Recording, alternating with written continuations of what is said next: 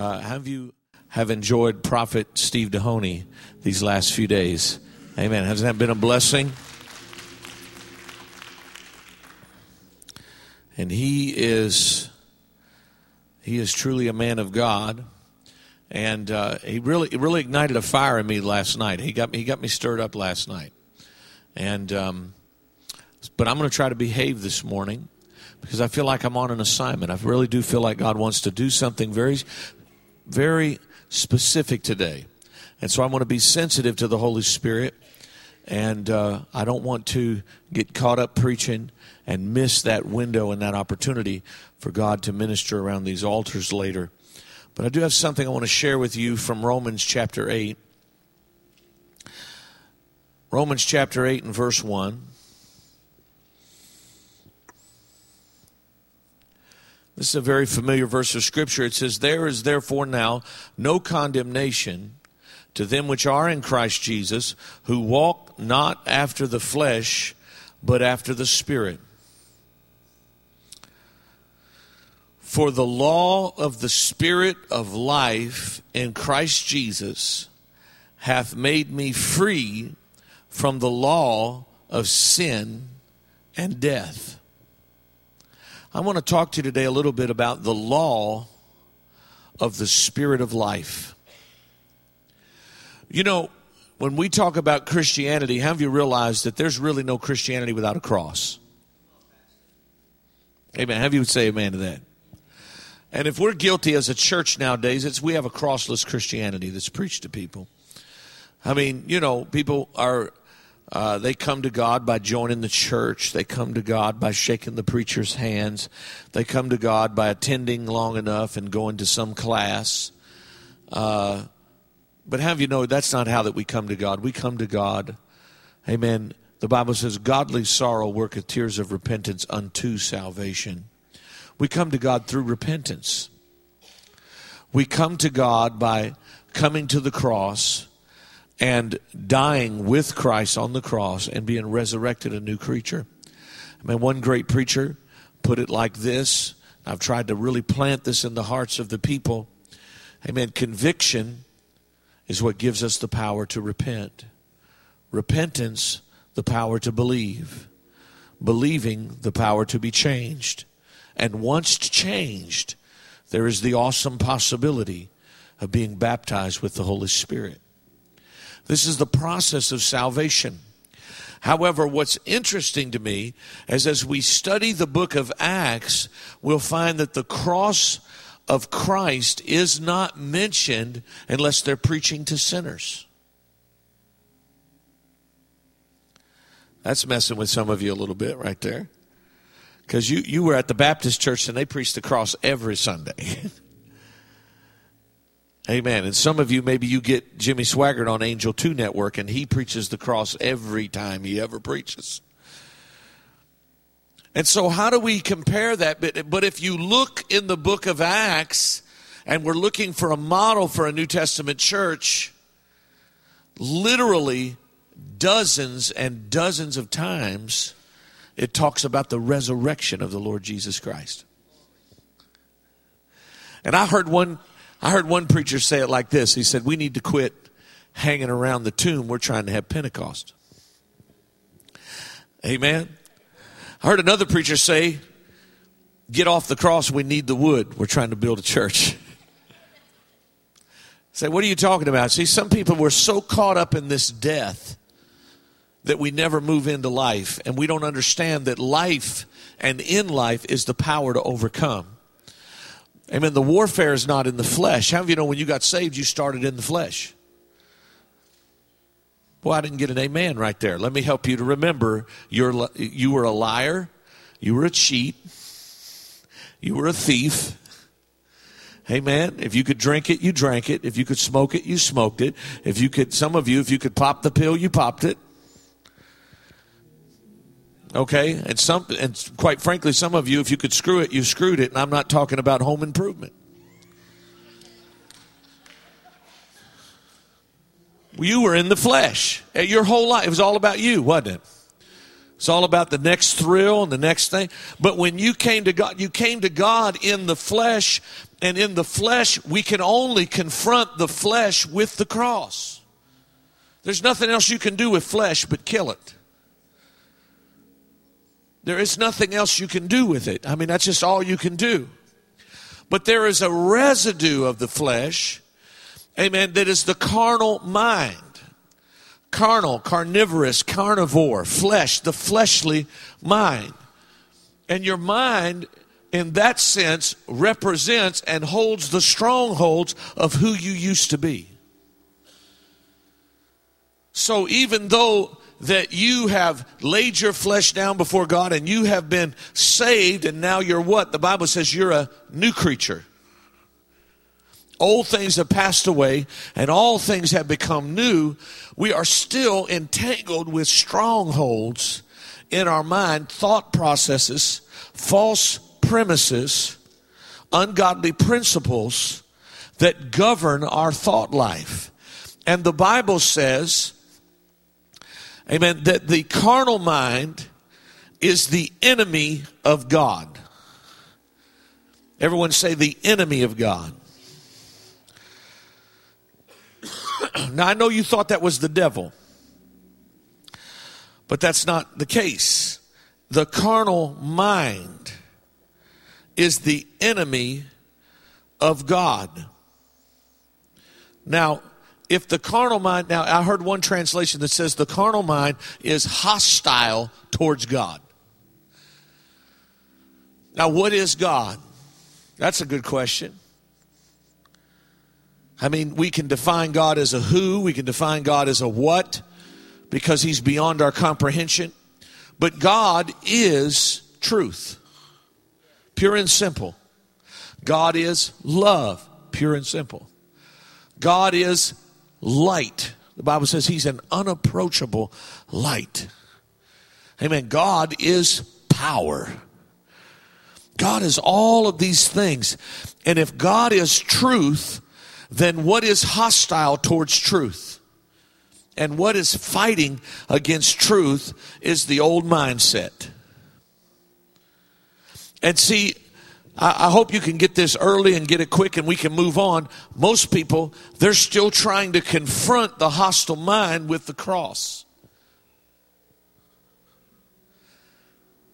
You say, why? Well, all they ever do is they go out, they live like they want to, and do what they want to, or they try to do good. Let me put it to you like that. See if this sounds familiar. You try to do good, then you mess up again, and what do? You come back and you repent. And that's the way they live their whole Christian life. And there's a light. I tell you what, it's a guilty, miserable way to live. You feel like you're on a treadmill, don't you? I mean, just, you know, as one preacher said, you're on the donut. In the wilderness, you just keep coming back to the same problems. How do you understand that? But see, that's because you're trying to confront the hostile mind, the enemy of God, amen, with a remedy for the soul, with a remedy for the spirit. The spirit's been renewed. We're not going to go back to the cross and get saved all over again every day. I mean, there's nothing wrong with grace, and his mercy's new every morning. And I know the old song, I keep coming back to the well of grace. But you know, if all you ever do is go out and live like you want to and then repent once a day, what kind of a light are you? What kind of a transform? What victory is there over sin? Have you following me? Have you want to have victory over sin? Have you hate sin? Come on, I already covered that. Don't get me started on that. I hate sin. Sin brought sickness, disease, and death. Anybody ever lose somebody you love?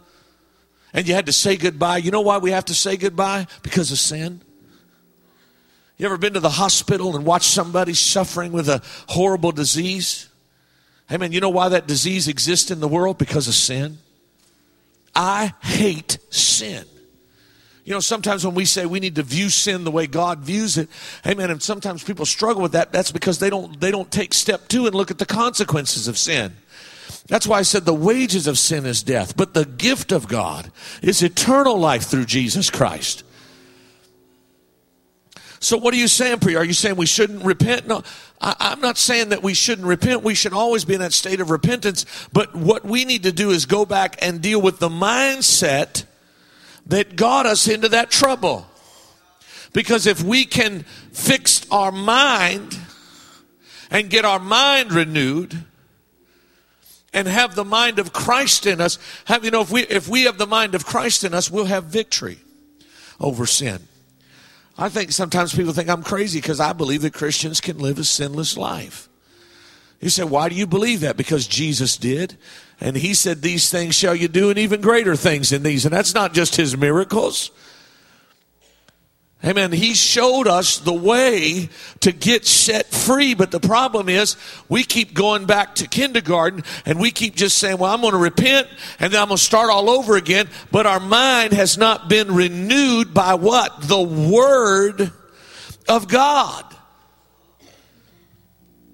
The renewing of your mind, amen, is to begin to push away the old thoughts and the old systems and begin to adopt the principles of God's Word as yes and amen. Are you with me? And so our freedom, and so what happens? Then we're in bondage to temptation. So what do you mean? Well, we can live good for a while as long as there's no temptation. But the old mind's still in us. The old nasty thoughts, the old excuses, they're all still right there just waiting for the right temptation to come along and to trip us up. And when the right temptation comes along, what do? We stumble and we fall and then we run back to Jesus. We run back to the cross. Lord, save me. But I present to you this thought. And that is that when you are changed at salvation, you are eternally and forever changed. Have you believed that? Somebody said, are you saying you're going to go to heaven no matter what? No, I'm saying you'll go to hell as a prodigal and as a rebel, but you'll never go to hell as a heathen who didn't know. You've been changed. You've been changed. I'm not saying you can't break covenant with God, and I'm not saying that you can't go to hell if you've been saved, but I'm telling you, you're going to go to hell as a different creature. You're not a heathen anymore. You're not as those who have never known. You're among those who tasted. Amen. The Bible says once you've tasted, you can't go back. Doesn't mean you can't suffer the consequences and judgment of God, but you can't go back to who you were. Have you ever met somebody that served God for a while and then they went back into the world? They're not the same, are they? Bring up church and see what happens. They're liable to chew your arm off and your ear and just bring it up. They know what they are. I love the testimony that my mom shared at my brother's funeral when he was over in Germany. You know, Ron was always kind of relished being the black sheep of the family, and he wasn't serving God. And he would write these letters from Germany, and he would sign them, "Your prodigal son." He thought he was being a smart aleck, but my mom said he didn't even know he was prophesying into his own future that one day he was coming home. Hey, you can't be like those that don't know. Amen. I said, you can't say you don't know. You can lie to everybody in your family and say, I tried God, it didn't work for me, but there's something inside of you that knows that it's real. I remember I had a brother-in-law years ago, and he'd be sitting there around the holidays, and he'd have a gin in his hand, and he'd be sipping that gin, and I'd get around him. And listen, this is something I've learned, and I want to teach this to all of you today because I'm sick and tired of trying to fix this, all right? And you need to quit trying to fix it. Matter of fact, we need to turn it up a little bit, if you don't mind me saying this. And that is the fact that when you're anointed of God, it doesn't matter what you say, you convict people. And there are people that are not in your life today that made every excuse in the world to get away from you, but it wasn't you. It was the Christ in you, the anointing in you that they were trying to get away from. Because I can walk up to people, you know, that haven't been to church in years, and I walk up and I don't even say nothing. Hi, how you doing? And they say, oh, we coming back. We're coming home. Hey, man, we love Jesus. I don't know what's been going on in my life. I just want, how you doing? Is that a new car? Boy, that's a nice car. And I'm saying that's a nice car, and you know what they hear? God has called you. I can't turn that off. Have you understand that? And that's just not because I'm a preacher. That's the anointing. And see, some of you have the anointing in your life, and you get around people, and they start hiding the beer bottles and everything. You don't even know why they're doing it. They're hiding it. I'll never forget, my brother-in-law, he would start drinking a little bit, and he'd start feeling a little, and then all of a sudden he'd start testifying. I tell you, I know God's real. Preacher, let me tell you something. When I was 8 years old, they took me to a miracle service, and the doctors had given up on me, and God touched me, and I felt something go through me, and I know it's real. I said, what are you doing about it? I'm just trying to have Thanksgiving, all right? But this is what I get caught up in. It's called the anointing. The anointing, it challenges them. It just, listen, they don't, you could say, well, hey, some of the people that have cut me off, they're Christian people. Oh, they're the worst. Well, I'm not getting much help right there. They're the worst, you see. You say, why? Because they're not even necessarily running from the conviction, amen, of sin. They're running from the conviction of not pursuing the high call of God. See, they decided to go the Laodicean path and do some kind of half-baked Christian thing. And you come walking on the scene and they know you're sold out the whole route. Help me preach this morning. They know you got something in your spirit, and what do? They don't want to be around you at all. All of a sudden, they can't even get near you. They just, everything you say offend. Hello, how you doing? Well, what did they mean by that? Who do they think they are? Hello. They should have let me talk first. I don't know why they always got to be the first one to talk. And then when they leave, you say goodbye. It was nice to see you. Yeah, he's a last word freak. What? What changed? I didn't change. Their heart changed. And when their attention turned away from God, all of a sudden I'm impalatable. I just don't taste like they used to love to eat the fruit off of my life. But now my fruit don't taste good because my fruit, while I'm saying hello, how you doing? Is that a new car? Nice dress? All they hear is, why aren't you preaching the gospel, man of God? Hey! And I think we ought to quit apologizing for that and turn that up a little bit.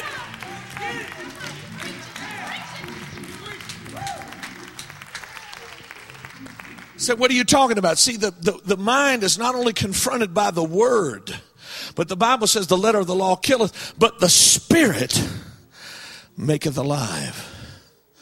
So the key, amen, to walking in victory, amen, is when the word and the spirit come together.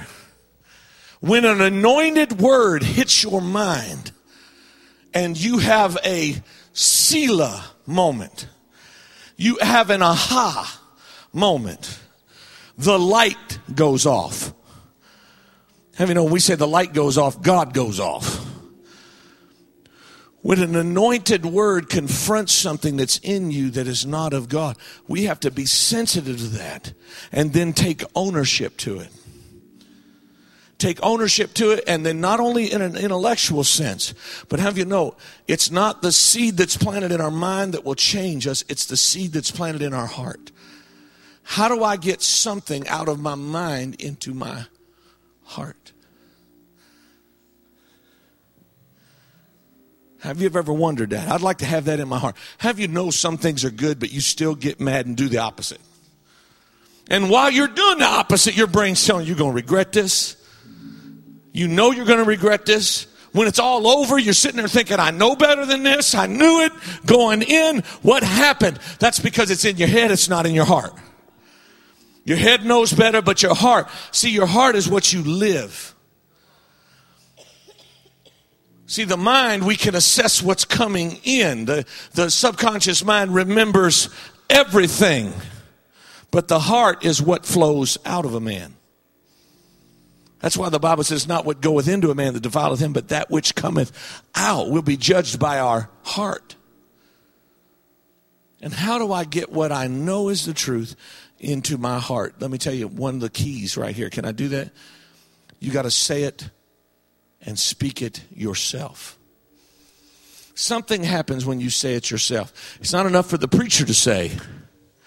hey, you need to walk this way, you need to think this way. It's not enough. How do you know if that was enough, the church would be holy? Come on, be honest. I've said enough. We'd be a holy church, wouldn't we? We'd be an on fire church. We'd all brought 10 people with us this morning. Well, it's quiet in here, but I mean, I'm just saying, if you did everything I ever said and ever preached, my God, you'd be walking on water this morning. Some of you would have floated in. You wouldn't even need your shoes. You know, you could just floated in here and glowed for Jesus. I mean, if everything I preached, I mean, we've preached about the inner sanctum. We preached about the deep and holy things of God. And if all I had to do was say it and you got it, man, that'd be great, wouldn't it? But you've got to speak it for yourself. Why? Because only when you say it yourself does it become your seed. It's not your seed till you say it. When you say it, it's your seed. When you begin to speak it out of your own mouth, amen, the Bible says you will harvest the fruit of your lips. In other words, you have to convince yourself. No one can do that for you. I can stand here all day and argue the points of Calvinism, but if you choose to believe Calvinism, you're going to believe Calvinism. We had a young man going to this church, argued at me no matter how many times I gave him great works written by Baptist ministers confronting the lie of Calvinism. It didn't mean anything to him. He believed it. He believed it for a personal issue in his own life. Somebody, amen, that he wanted to believe went to heaven. You know, and so he had an outside reason for wanting to lean towards that doctrine. And there was nothing I could do to change his mind, even though I told him the truth. I preached it when I was anointed of the Holy Spirit. I gave him great books to read. The bottom line is he was going to believe what he wanted to believe because of a hurt and a pain and an issue in his own life. And he wasn't willing to confront that hurt and give the Word of God the final say. And so you have to be convinced yourself. And the only way you're ever going to be convinced yourself is you have to convince yourself. Ain't nobody else going to convince you. Have you know you're going to have to convince yourself. You say, why? Because I'm up here preaching and I don't know that somebody in your life who maybe was backslidden at the time committed suicide. And I don't know that's why that you've grabbed hold of something false in order to pour that into that wound to try to bring some kind of healing. But have you know, if it's not truth, then it won't be a pure healing, because only truth lasts. Truth is eternal. And it'll be a temporary, it's almost like somebody having cancer and you give them an aspirin. It may help them with the pain, but the aspirin's still eating them up. I mean, the cancer's still eating them up. And so, I don't know what your issues are. I don't know where it came from. You know, you might be sitting there like one preacher was talking recently and talked about how that his father, when he raised him, he was just, you know, he told him keep everything, you know. Get everything you can everything you get. That's how he was raised. But when you come into the kingdom of God says give. But have you know it's hard to let go of what your natural father tells you. I don't know that. I don't know that's where that stronghold came from, but you do. And so you have to convince yourself. You have to go back, and that's why we search our heart. The Bible says don't have a divided heart. We have to be singular in our heart. And what is that? We're singular in our heart, amen, in this sense. Jesus is the Word. And if our heart belongs to Jesus, then the Word will have full authority over what we think and what we believe. Did you hear what I just said? Full authority. Yeah, but that don't feel right. Well, it doesn't matter if it feels right. Have you know a lot of things don't feel right when you read them. I've read the Word of God. And there's some hard things in there and it don't feel right. It just doesn't. It hurts. You know what I'm saying? I mean, just thinking about the fact that there are 1 billion people on the planet and God sent the flood and saved 8.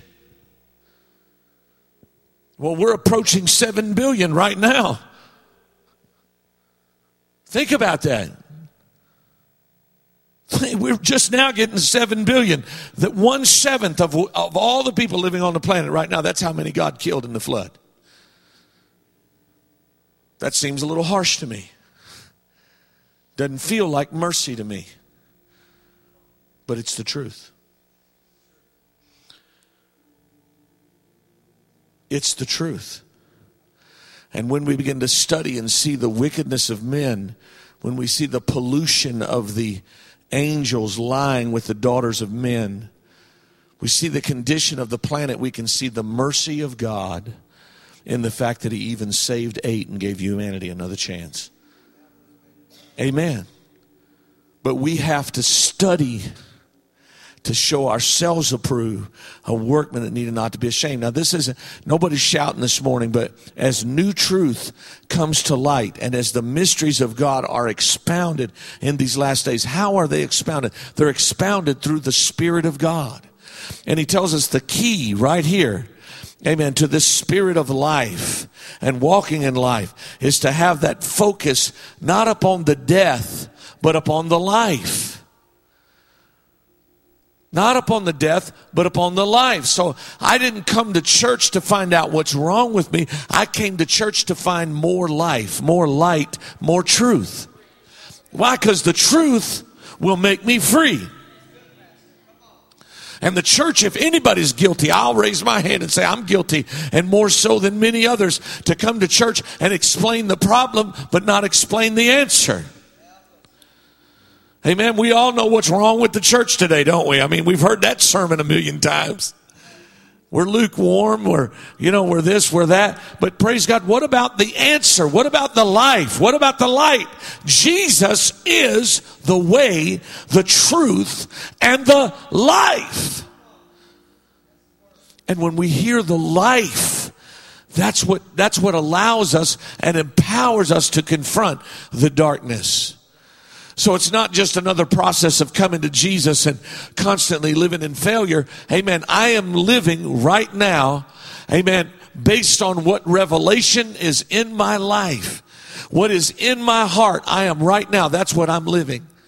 That's what I'm experiencing. If I don't like my harvest, then I got to do something about the soil. Have you understand that?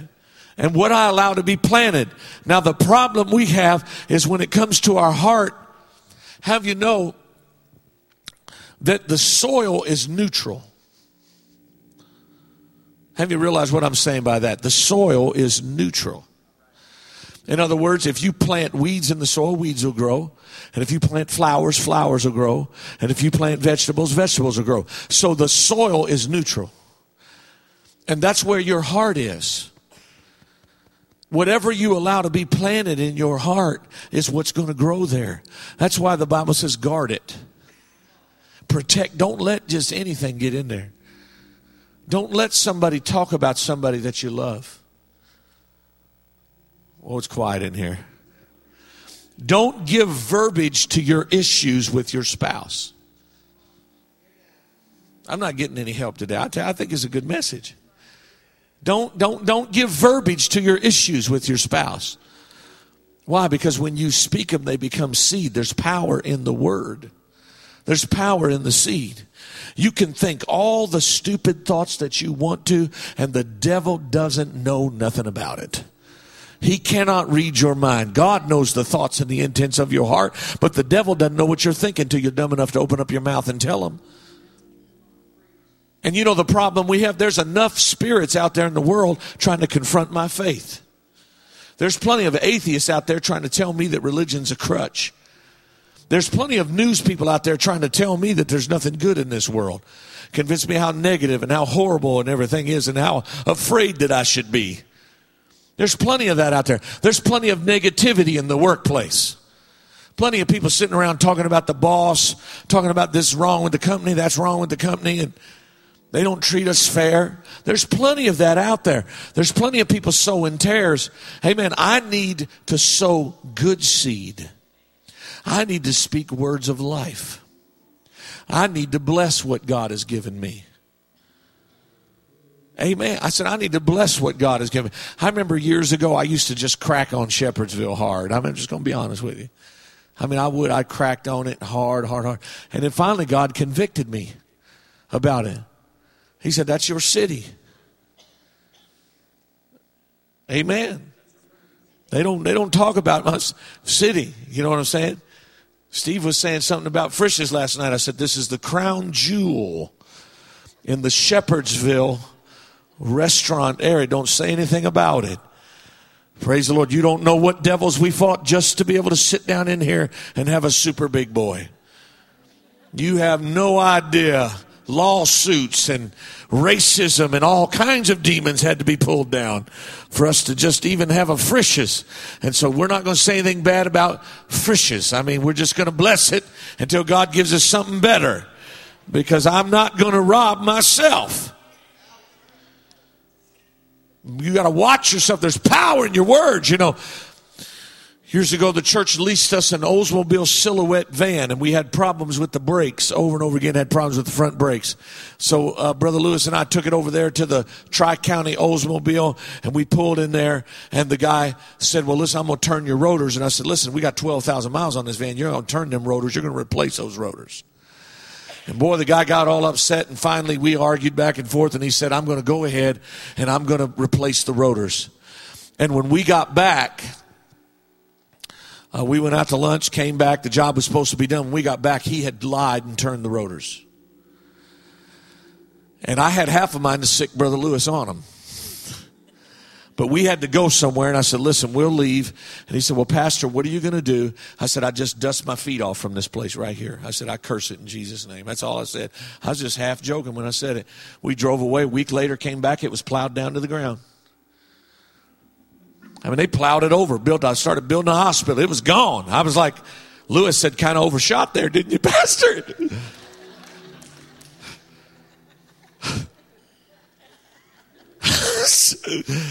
I said, now where am I going to get my Oldsmobile worked on? I mean, the closest dealership, you better watch what you say. Better watch it. It was gone. I mean, it's like an hour to the next Oldsmobile dealer. I mean, didn't help myself at all. Of course, they shouldn't have messed with a man of God either. Anybody know what I'm talking about? The truth is, amen, there's power, incredible power in what you say. When you say something, it becomes a seed. And that's why we have to be careful what we allow into our heart. Now listen, everything we hear doesn't go into our heart. That's a lie from the pits of hell. We choose what to allow into our heart. That's why when somebody says something nasty to us, we can choose to say, boy, I hope she's not having a bad day. Something seems to be bothering her. I'm going to pray for her. We can choose to respond like that, or we can choose to say, you know what? She's always had a problem with me. And I'm not going to be around her anymore, and I don't have to get treated this way. I'm a person too. I deserve respect. We choose that response. Now, I'm not getting a lot of help right here, but this is real right here. This will help you this week, get you some joy. You choose whether you let that into your heart. I refuse to let that into my spirit. I will not be offended. I will not be angry. I will not be bitter.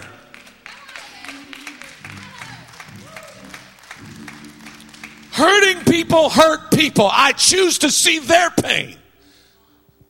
And because of that now, my heart is now what? It's free. You only got so much that you can grow in your heart. How do you know that? There's only so much you can grow in here. It's just like having an acre. You can only produce so much off of an acre. And some people, we can't understand why we don't have much joy in our life. That's because we got 75% tears, 75% bitterness, anger. I told someone last night, let it go. We were joking, but I told them last night, let it go. Let it go, okay? Coach cut you back in high school. Let it go. Why? Because if that's there in your heart, there's space for something better. There's space for something from God. See, that's why John the Baptist was so incredible. He did no miracles.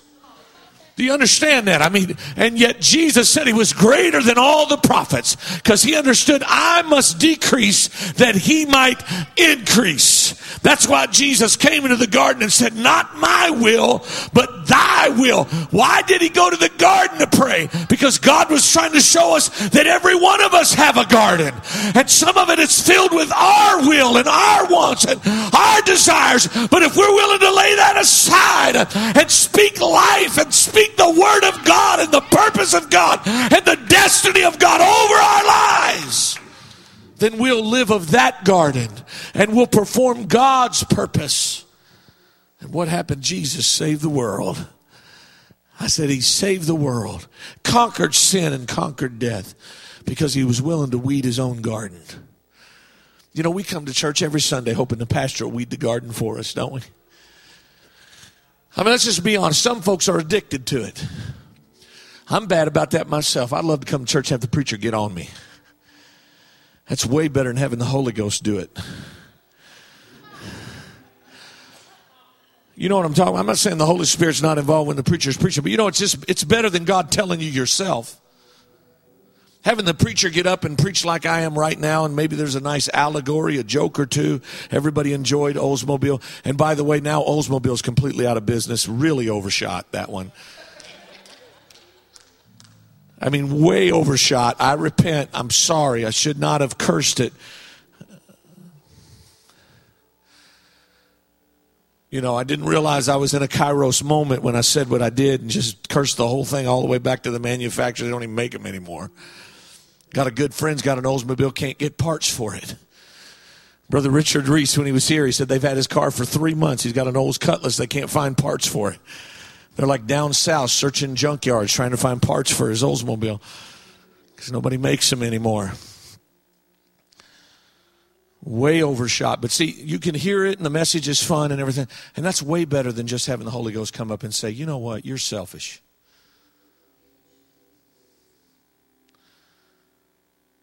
You're totally selfish and you don't spend enough time with your children. See, I don't know how the Holy Ghost talks to some of you, see, but I know how he talks to me. I was telling Steve last night, I said, I don't know about the rest of the people. I start going through these trials and stuff like that. I try to wake Jesus up, and he's like, why'd you wake me up? I know how the disciples felt. You know, it's like, what'd you wake me up for? You ever going to have any faith? Starting to think I'm the only one God talks to that way. You know what I'm saying? Everybody else, he's like, I'm there for you. You're going to be all right. Man, Jesus is like, get it together. How long are you going to work around this thing?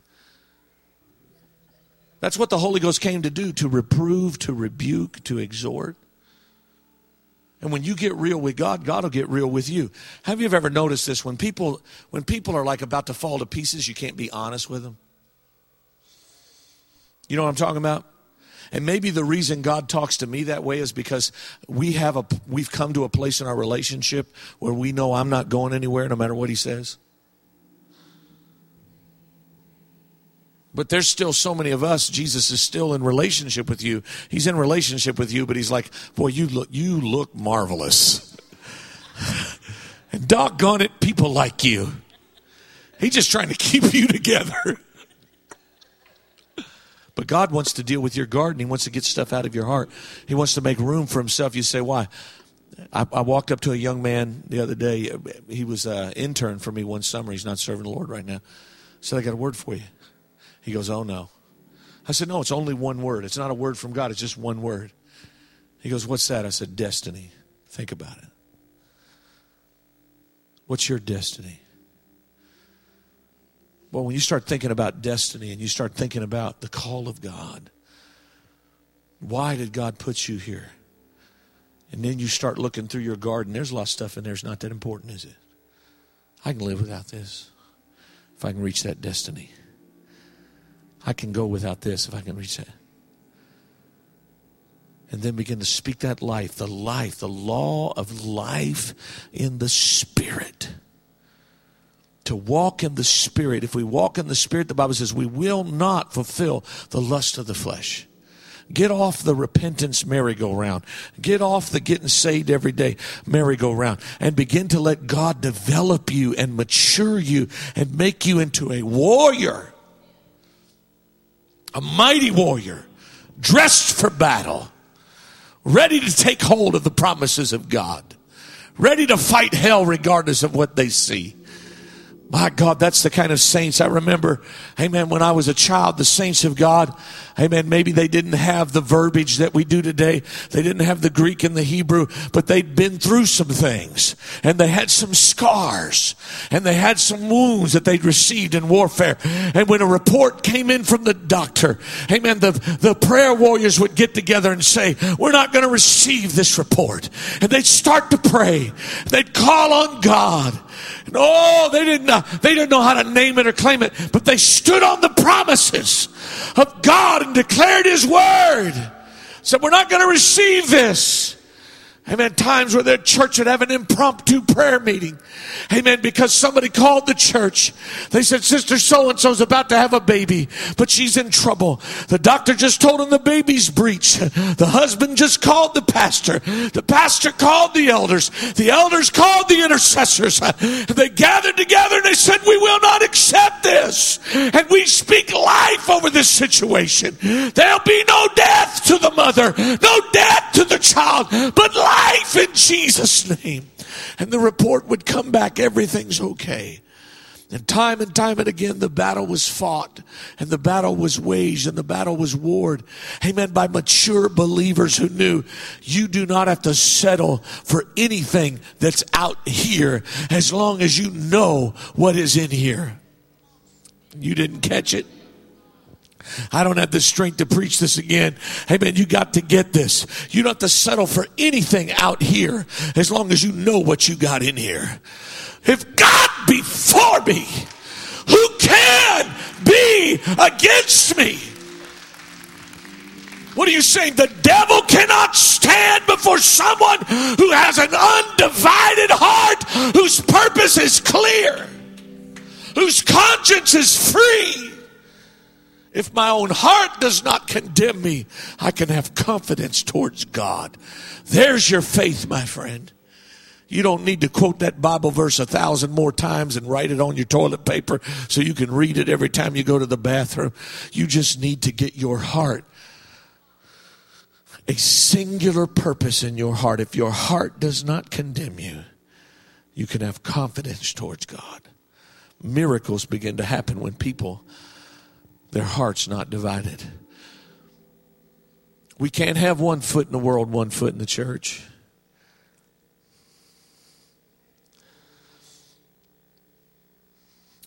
No marriage ever survived someone who wanted to try it out.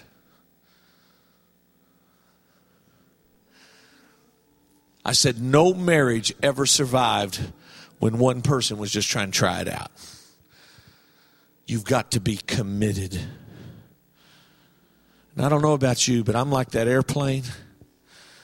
There's a point on every runway, and the pilots know it, where there's not enough runway left to shut it down. You either fly or you die. I've come to the place where I am either going to fly or die. I will not look back. I said, I will not look back. There are no other options. There is no plan B. It's God's way. All the way. I'm putting all my faith and trust in Him. I place in Him my eternal destiny. It is within His hands. And I will not allow my heart to be distracted. I won't allow it to fall in love with anything in this world. I won't allow it to become possessed by bitterness or anger or resentment or unforgiveness. I'm not going to let something perverted of this world get a hold of it. My heart is set on heaven. It's set on spending an eternity in the presence of the Lord. And like the tree that's planted by the water, I shall not be moved. You know, as we come, every one of us come to the garden. Every one of us have to look at the vineyard of our soul and our spirit. Let's see, what are we producing? We have to acknowledge the fact that, listen, you can't sit at home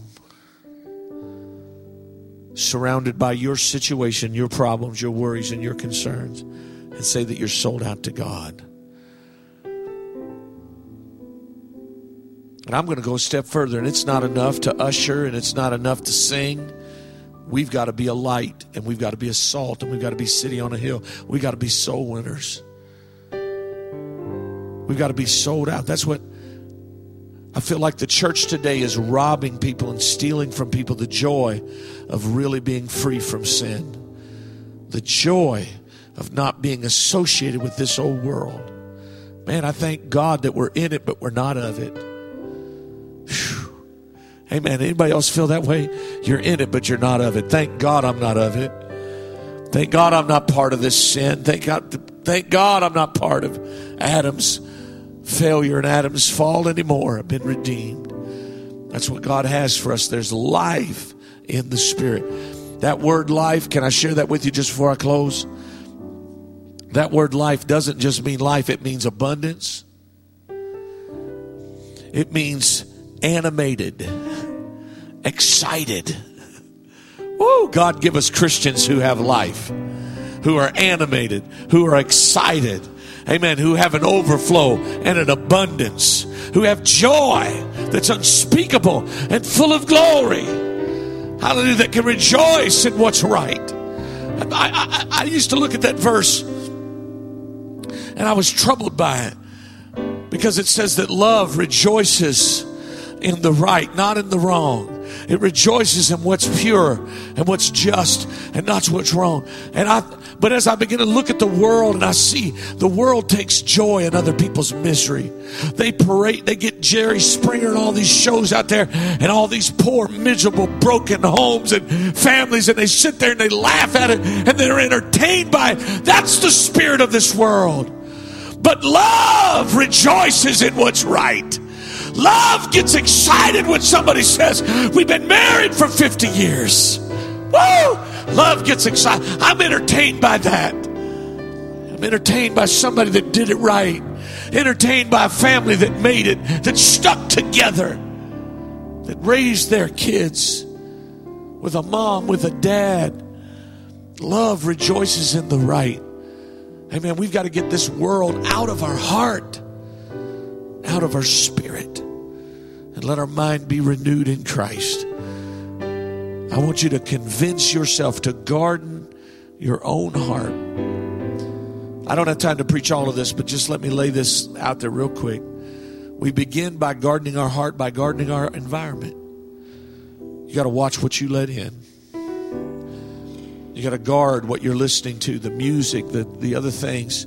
Guard those things. Guard your conversations. Guard the very words that you speak yourself most of all, because they have the most power. Those are your seed. The last thing I want to do is sow tares into someone else's miracle. You know what I'm talking about. Some young person, I'm going to be a doctor. Well, that sure costs a lot of money, and it takes 8 years, and you got to have a lot of determination. And a lot of people start out and they never make it. And I don't know where you would ever get the money to pay for all that schooling. Shut up. Shut up and sow some life. Sow life into their vision. Hey, if you believe God, God will make a way for you. Trust the Lord. God will help you with that. That's a wonderful vision, a wonderful call. Sow life. Oh, I don't know how we're going to make it. Can I tell you? God's going to help us. Come on, touch 3 people and say, God will make a way where there is no way. Tell the person behind you, God's a way maker. God's more than enough. I want you to bow your heads with me right now. I want the prayer team to come. I want the Spirit of the Lord to take over this service right now. I want you to shift your heart and your mind, amen, away from the things of the world right now. And I want you to focus in on the presence of God, the Holy Spirit. I want us to create an atmosphere for healing today. An atmosphere for change and transformation. Amen. I want those altar workers to come. Line up right across the front. I want you to be here. I want you to make ready. God's going to move today in these altars.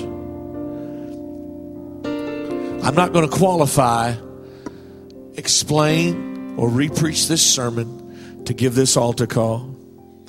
I'm going to ask you to be honest with God right now. I'm going to ask you to look at your own heart. And when I say divided, I'm not talking about divided in half. I'm talking about if 99%'s for Jesus and 1%'s for the world, I want you to come down here. We're praying for an undivided heart. And I'm asking for every person that's in this place who would be honest enough before God, who would care enough about their relationship with God, who wants to release their faith fully and totally towards God.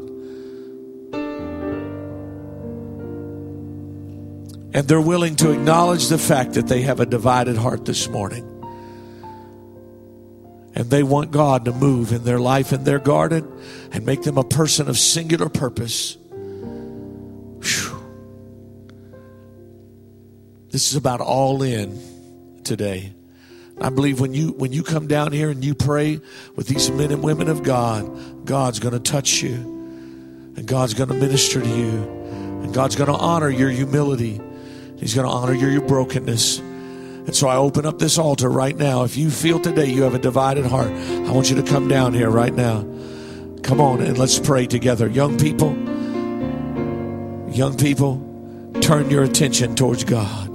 Turn your heart towards God today. Praise the Lord. These people are to be applauded, not ashamed. Amen. God needs to be everything. He needs to be first and foremost. Amen. Let God do that work in your life today. Oh, hallelujah. Thank you, Jesus. There are others that need to come. I invite you to come. Amen. Today, slip out of your seat. Amen. And just say, listen, I have a divided heart. I'm ready for the change. I'm ready for transformation. Hallelujah. God's going to meet you here. God's going to give you a plan. Amen. God's going to give you a plan. You that are ministering, I loose you right now to prophesy. If God is speaking to your heart to prophesy, I loose you right now. Speak, thus saith the Lord, to these souls, to these lives. Amen. What is God saying to them? Hallelujah. Hallelujah. And the joy we share.